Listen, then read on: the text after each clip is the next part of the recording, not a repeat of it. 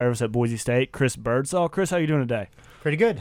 All right, glad to have Chris on. And among his many specialties is performance management and higher education. So we're going to do another show on higher education, which is one of our favorite topics to discuss here on the Big Tent. Well, I mean, we all work at the School of Public Service at Boise State, so it's the area of policy we are most familiar with in some ways since we work in it. Well, and I also think that you can't really, when you're talking about policy in general, you can't get far away from higher ed because they really universities serve such a key function in so many things that we do. So Chris is one of the many interesting features or trivial facts about Chris is he's from Alaska, and his hometown Talkeetna has a cat for a mayor. He denies this, but it's true. The cat is dead. Oh my no. God. That's kind of a downer to start the show with. Listen, Chris, this is going to be a fun show, so I'm glad you put that out there because normally our shows are pretty sad, so whatever.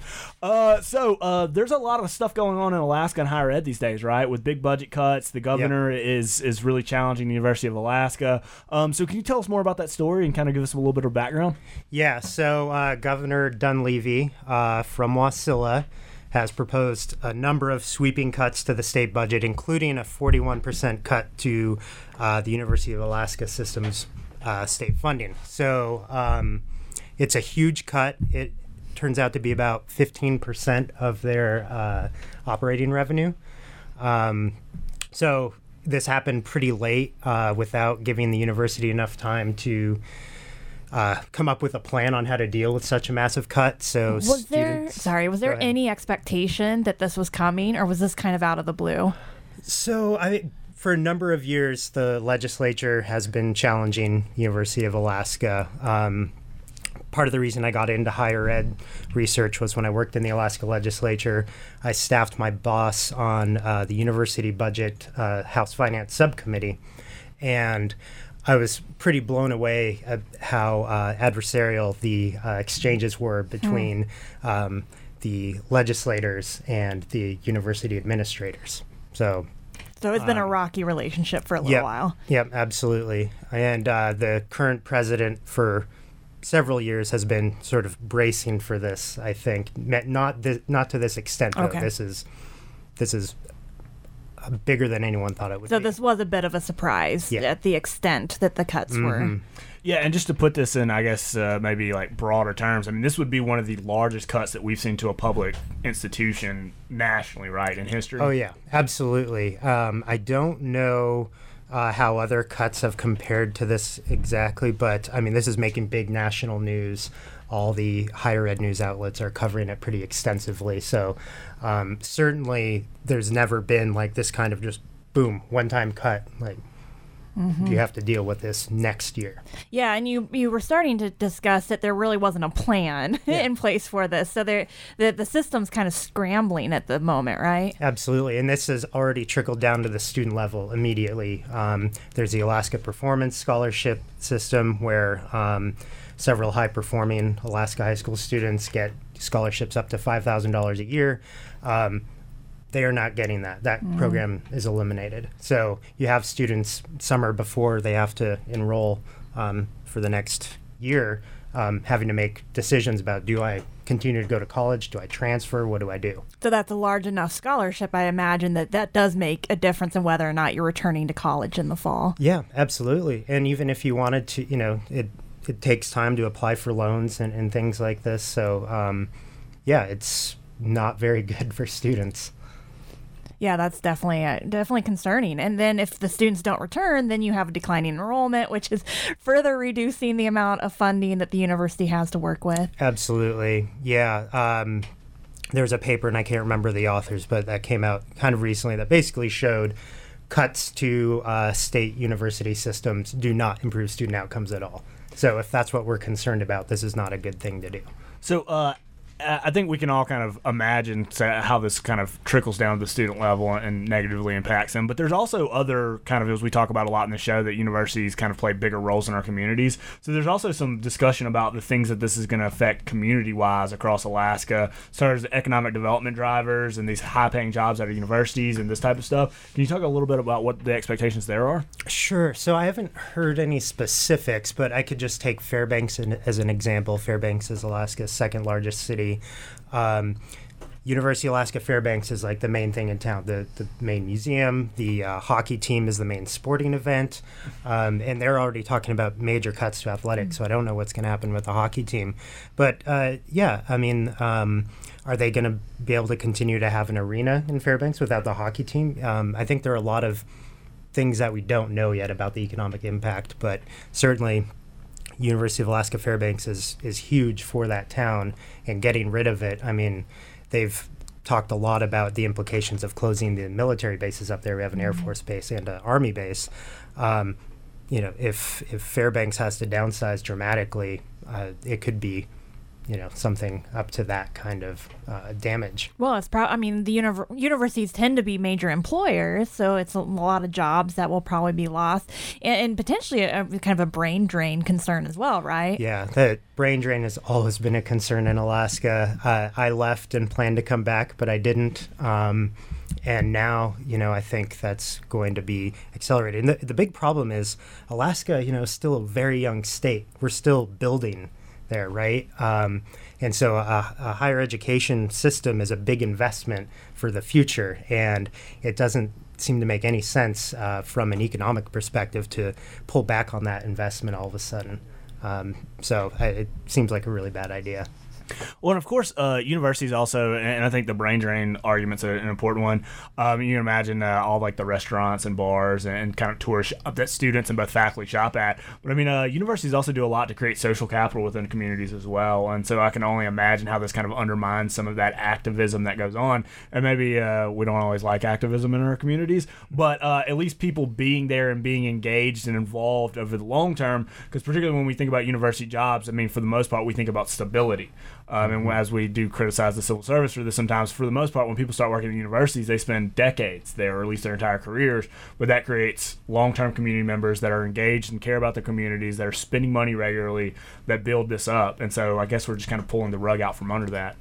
Yeah, I mean, it's, there's all kinds of research out there about the positive externalities to educating your population, right? To having an educated population, and taking away those opportunities from your residents, your citizens, is not a good thing. All right, so we kind of agree that this may not have been the best plan. Why did they do this? Is that Alaska just in a terrible budget situation? Is that what's going on here? So Alaska depends on oil revenue for 88% of its state revenue. Oil prices have gone down in recent years, and production has also gone down in Alaska. So the production thing, I think, is the bigger problem. We don't have a state income tax in Alaska, and we also have a permanent fund dividend, where every year Alaskans get a check for anywhere from $1,000 to, right now they're proposing $3,000. And Alaskans don't want to lose that. A lot of Alaskans don't, and so the trade-off is kind of being proposed. You're either going to get your dividend check, or you're going to have social services, right? That's how the debate is being presented. So yeah, Alaska has a revenue problem. They probably never should have gotten rid of the state income tax, but this is the situation we're in. So there's not a lot of political will to get rid of the dividend or to impose a state income tax. So it's like, where do you make the cuts? And I think in Alaska and a lot of other states, university systems are easy to pick on, right? Well, this is interesting stuff. We're going to take a quick break, but when we come back, we're going to talk about how some of these issues apply to other states, including Idaho. Hi, this is Cecil Baldwin from Welcome to Night Vale. You're tuned in to Radio Boise, your source for music and public affairs programming in Boise and beyond. We're back on the big tent with our special guest today, Chris Birdsall from the School of Public Service at Boise State. We're talking about higher ed issues, and just wrapped up a conversation about Alaska and some of their budgeting challenges. But Chris, you are an expert in performance-based budgeting in higher education, correct? Yeah, that's what I did my dissertation on. So you know way more about it than anybody else in the room, not to insult Jaci or Valerie, but I don't know. It's okay, I know very little about it. So can you kind of explain to us and the listeners kind of how this works and what the ideas behind it are? Sure. So traditionally, state funding for higher ed is based on enrollments, how many students you have coming in each year. What performance-based budgeting goes by a few different names: performance-based budgeting, performance-based funding, or outcomes-based funding. So what these policies do is shift a portion or all of the state funding from being based on enrollments to being based on how schools do on certain student-related metrics like retention, graduation rates. They also have, some states have measures for faculty productivity. So it's supposed to shift from inputs to outputs and performance. So, like, you graduate more students, you get more funding. You have more students in classes, you get more funding. These types of things. Yeah, but again, the emphasis is moving away from more students in classes to more students graduating. Okay. Right. But as easy as that sounds, it's not that cut and dry, right? There's some really unique challenges to this in higher ed? Sure, yeah. So, I mean, the policies, the advocates have basically an assumption that universities can do better in graduating students, right? And that might be the case. But the problem is when you introduce performance metrics like this, you can do two things. You can create perverse incentives, right? Or you can also make it harder. Sorry, I have to back up there. You can do a couple things to improve performance. You can, do better, get students to graduate easier, right? Or you can make it easier for them to graduate, right? Reduce quality. Yeah. So. Yeah, which is where you start to have concerns, right? That you're graduating students that really aren't prepared for, or to have the skills that employers might expect them to have. Yeah. And so, another way you can do it is only enroll students who are more likely to graduate, right? So increase admission standards. And that's one of the things I found in one of my papers was that one of the ways that schools are responding to this is to take in better students, not take in students that you think are less likely to graduate. So if your goal is to, your broad state goal is to increase educational attainment, all of a sudden you're taking in fewer students that you need to actually increase those attainment numbers, right? You're taking in only students that you think are going to graduate. And so you're probably not bringing in first-generation students or those coming from poorer areas or rural areas or things. So these are populations that are now going to be increasingly overlooked. If we move to this type of model. Yeah, and at a very broad level, the United States is falling behind other countries in terms of educational attainment. And one of the reasons is we are not paying attention to this population. And so if we set up systems that incentivize not bringing those students in, the problem's only going to get worse. Yeah, that definitely seems like a concern, especially if you're thinking about a state like Idaho where the go-on rate from high school to college is comparatively rather low anyways. Yeah, absolutely. Well, I mean, I guess part of the challenge of this, and we always talk about this in terms of the public service or whatever, is really defining what the outcomes that we expect out of higher education are, and it's very difficult to do it. And no offense to our state legislatures or politicians out there, but typically I think people outside the academy look at it and goes, it's easy, you just graduate students. And you're like, well, graduating in that piece of paper is one thing, but it's all the work of years behind that means something, and that's not really easily to obtain. And I'll say from my own experience teaching, like a multiple choice test is the easiest way to to give a student a grade. It is the worst measure of learning. And I give papers out to my grad students, and they are a huge pain in the to grade, but that's the only way to really effectively measure these things. But that's not an efficient way to do it. And so if I was getting paid, if there was incentives for me to increase my efficiency, I would just start giving out multiple choice tests. But that'd be a terrible way to teach and the grade. So how do we balance these out, right? This efficiency versus this quality. Are there ways, or states doing well at this at all? It doesn't look like. I mean, most of a lot of the policies are new, but they seem to just. They don't focus on the mechanics of all this. It's just do better at graduating students, do better at retention. So they don't put any conditions like you also have to improve quality, right? And part of the problem with that is if you develop a system to apply to all universities across your state, it has to work for all those universities, which might specialize and be very different, right? Have different kinds of students they bring in. So, it's a big challenge to design one of these systems that's actually going to do what I think they want it to do, which is both improve quality and improve performance. So I would like to back up and emphasize, because you just made a great point about there being a lot of different types of universities that specialize in different things. And I think one of the biggest challenges that are the biggest, I guess, mistakes that we make in higher ed in America is when we talk about higher ed, we think of like Harvard or Yale or USC or Texas or all these big, but there's thousands of institutions and few of them look like that. I mean, there's only 186, 190 Research One universities, and that's typically what we think of. But they're much more common are places like Boise State or University of Idaho or Idaho State or Lewis and Clark, these smaller institutions, and Boise State's not really even that small. The smaller institutions that really are serving communities and cities and not states and national universities. And so I think that's one of the unique challenges here is how do you deal with this? How do you work that model in that encompasses both a Boise State and a Lewis and Clark? Yeah, absolutely. And the research so far suggests that smaller universities struggle under these policies. In Michigan, they implemented performance funding, I think, in 2012. And several small universities decided rather than try to meet these performance benchmarks, they were just going to increase tuition, right? Because they're losing funding because they're not getting these benchmarks. They think it's impossible. And they even have tuition caps. So institutions get penalized for raising tuition, but it was simple math for them.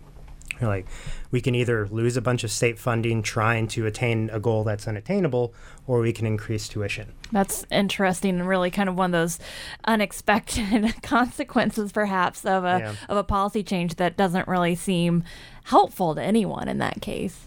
Yeah, and that another thing that makes me think of is all these changes that are happening in higher ed funding, all these battles. It's leading institutions to scale back as much as possible their dependence on the state, right? And that's not necessarily a good thing because that often is going to mean tuition increases. But if you're worried that on any given year the legislature is going to introduce a performance metric that you can't meet or slash your funding by 40%, you don't want to be reliant on that. You got to find other revenue. And so the broader implication is the public university could be disappearing. Well, no, that's a really interesting point. I think that's something we want to loop back to in our final segment. But before we wrap up this segment, I do want to ask you, how many states have adopted these type of metrics, and are there any kind of indicators or predictors that what types of states or tell us what type of states are adopting these things? Because it's certainly not every state, right? Yeah, so I think the number is in the mid-30s right now. Many more are implementing it. It's kind of, the policy is just sort of seen as the silver bullet for solving problems in public higher ed, but of course none of the evidence shows that it is improving anything. But one of the things that I found is that these policies are more likely to be implemented in places that are experiencing rapid increases in tuition, right? So when you have tuition increases, that always increases scrutiny of a university, right? The other thing I found is that states with consolidated governing boards, right, compared to decentralized governing boards. So a centralized, consolidated governing board they have much more professional staff, right? They have a closer relationship with the legislature, and I think the difference there is that these consolidated boards talk with legislators more frequently, and they understand the legislature and the higher education administrators understand each other's values better. All right. So interesting stuff. So we are going to take another quick break, but then we're going to be back and talk about this idea of, is the public university disappearing? We'll be back in just a minute. KRBX is Radio Boise, the Treasure Valley's only community radio station. Like us at facebook.com/Radio Boise. Love us at 89.9 FM. All right, we're back on the Big Tent with our special guest today, Chris Birdsall, talking about higher education. And so, Chris, in our last segment, you made a really interesting point, basically about states increasing or state universities increasing their tuition, relying less on the state legislature for funding, and the big questions and challenges this brings for the idea of public. If our universities aren't being funded through tax dollars anymore and through state legislatures as they become more independent. So can you talk more about that? Like, what does that mean for us? Like, why should we care, our listeners, be concerned about this as an issue? Well, I mean, there's so many different things happening with public universities. So first of all, with these performance funding policies, often they have incentives built in for graduating more STEM students, right? So they put in incentives to emphasize certain kinds of majors and usually shifting away from liberal arts, right? So one of the big concerns about, public universities is that as a result of these changes, all of a sudden, if you attend a public university, you're not going to be able to get a liberal arts education, right? You're not going to be majoring in history or philosophy.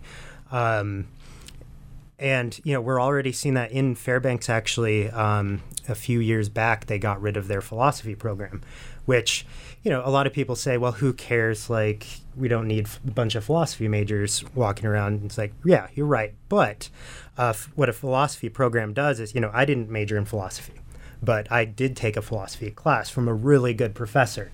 Those professors are not going to be in these public institutions anymore because there's no philosophy program to support them. And then them. you miss out on learning critical thinking skills and building an argument. These types of skills that are actually very important for many types of careers. Well, yeah. I will throw this out here, just and for many of our listeners to know that I'm the MPA director at Boise State. A lot of the research shows that students pick programs based on these hard skills like cost-benefit analysis and statistics and all this type of stuff. But actually, what employers say are the most important skills for their employees are the soft skills. Building arguments, public speaking, being able to do the politicking, to build networks and all of this actually end up being more important and more better predictors of employee success. And there's a lot of research out there that shows that now. So as much as we like to pick on the liberal arts and the soft skills that we teach at higher ed, most employers say those are more important. Yeah, absolutely. People don't want to hire robots, right? And so the incentives are set up to train robots. Oh, no. We want to hire we want to buy robots one time. We don't want to pay people on a normal basis to do that. Absolutely. Yep. So I think this really surrounds kind of this bigger idea of the publicness of higher education. What we say by publicness, I think if we think about this on a spectrum where at one end is a completely public university that's open to everybody and is funded by taxpayers and all this, and the other end is a completely private university that's closed off. A lot of our higher education institutions are sliding that scale more towards private as they become raising tuition, become less dependent on the states. And there's a lot of good examples of this. One, as Jaci was reminding me earlier, LSU Athletics, I guess this week, to do some criticisms about their spending, said, hey, we'll just be independent of the university. We'll just go do our own thing. We'll just the university can do its own thing. So, I mean, is that something we should be concerned about as these universities become less public, so to speak? Like, what does that mean for all of us? Yeah, so you're accountable to who gives you money, right? And so the less stake the public has through state funding in these universities, the less accountable these universities will be to the people, right? So it's kind of paradoxical, really, that these performance funding policies are supposed to increase accountability, but what they're doing is leading institutions to be less, try to make moves to be less dependent on the state. They become less public and therefore less accountable, right? So it's interesting. Yeah. And when we talk about, the changing funding sources of universities, like I remember maybe a decade ago, I think in Virginia, where the public institutions, some of them have 10% of their funding coming from the state. And so there have been questions is this even considered a public institution when you're getting to such a low percentage of your funding coming from the state? Yeah, so going back to performance funding, one interesting thing I found in one of the papers I did was that institutions that are less dependent on the state tend to do better than institutions that are more dependent, right? So you would think that, I think, the people that design these policies imagine that institutions that are more dependent on the state are going to be more responsive, right? It's like a dosage. But it turns out that those that are less dependent do better, and it's probably because they tend to be the bigger, Indiana University Bloomington, for example, than, Indiana University East, right? So they already have other funding sources that they can kind of continue to do what they're doing well, where the other universities start to struggle. Exactly, yeah, and they have room to do better, right? Where a lot of these other universities are already struggling, right? There's not a lot they can do to, pull the levers and actually make change happen. Yeah, and I also say that probably dependence on the state for funding comes with a loss of adaptability and a flexibility, a loss of your ability to innovate as a university.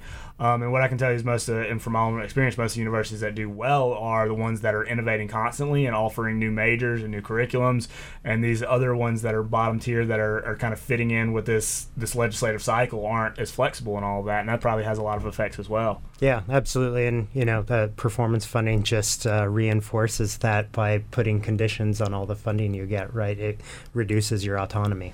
Well, and I think this goes along with, and we had a show a couple of weeks ago where we talked about some of the issues in higher ed, but I think this really, dovetails well with that and just this kind of bigger conversation about where the university, where the academy fits into our society in modern America. And I think that's really where this quote-unquote war on higher education is coming from, and a lot of the debates that's gone on is that we don't really know where the university fits in anymore. And I think most of us know it's a really important thing. We just can't quite define it. So with that being said, any other interesting challenges or things our listeners should be looking out for or maybe want to read more about that are out there in higher ed that's being discussed and debated? I mean, certainly look at the Alaska situation more.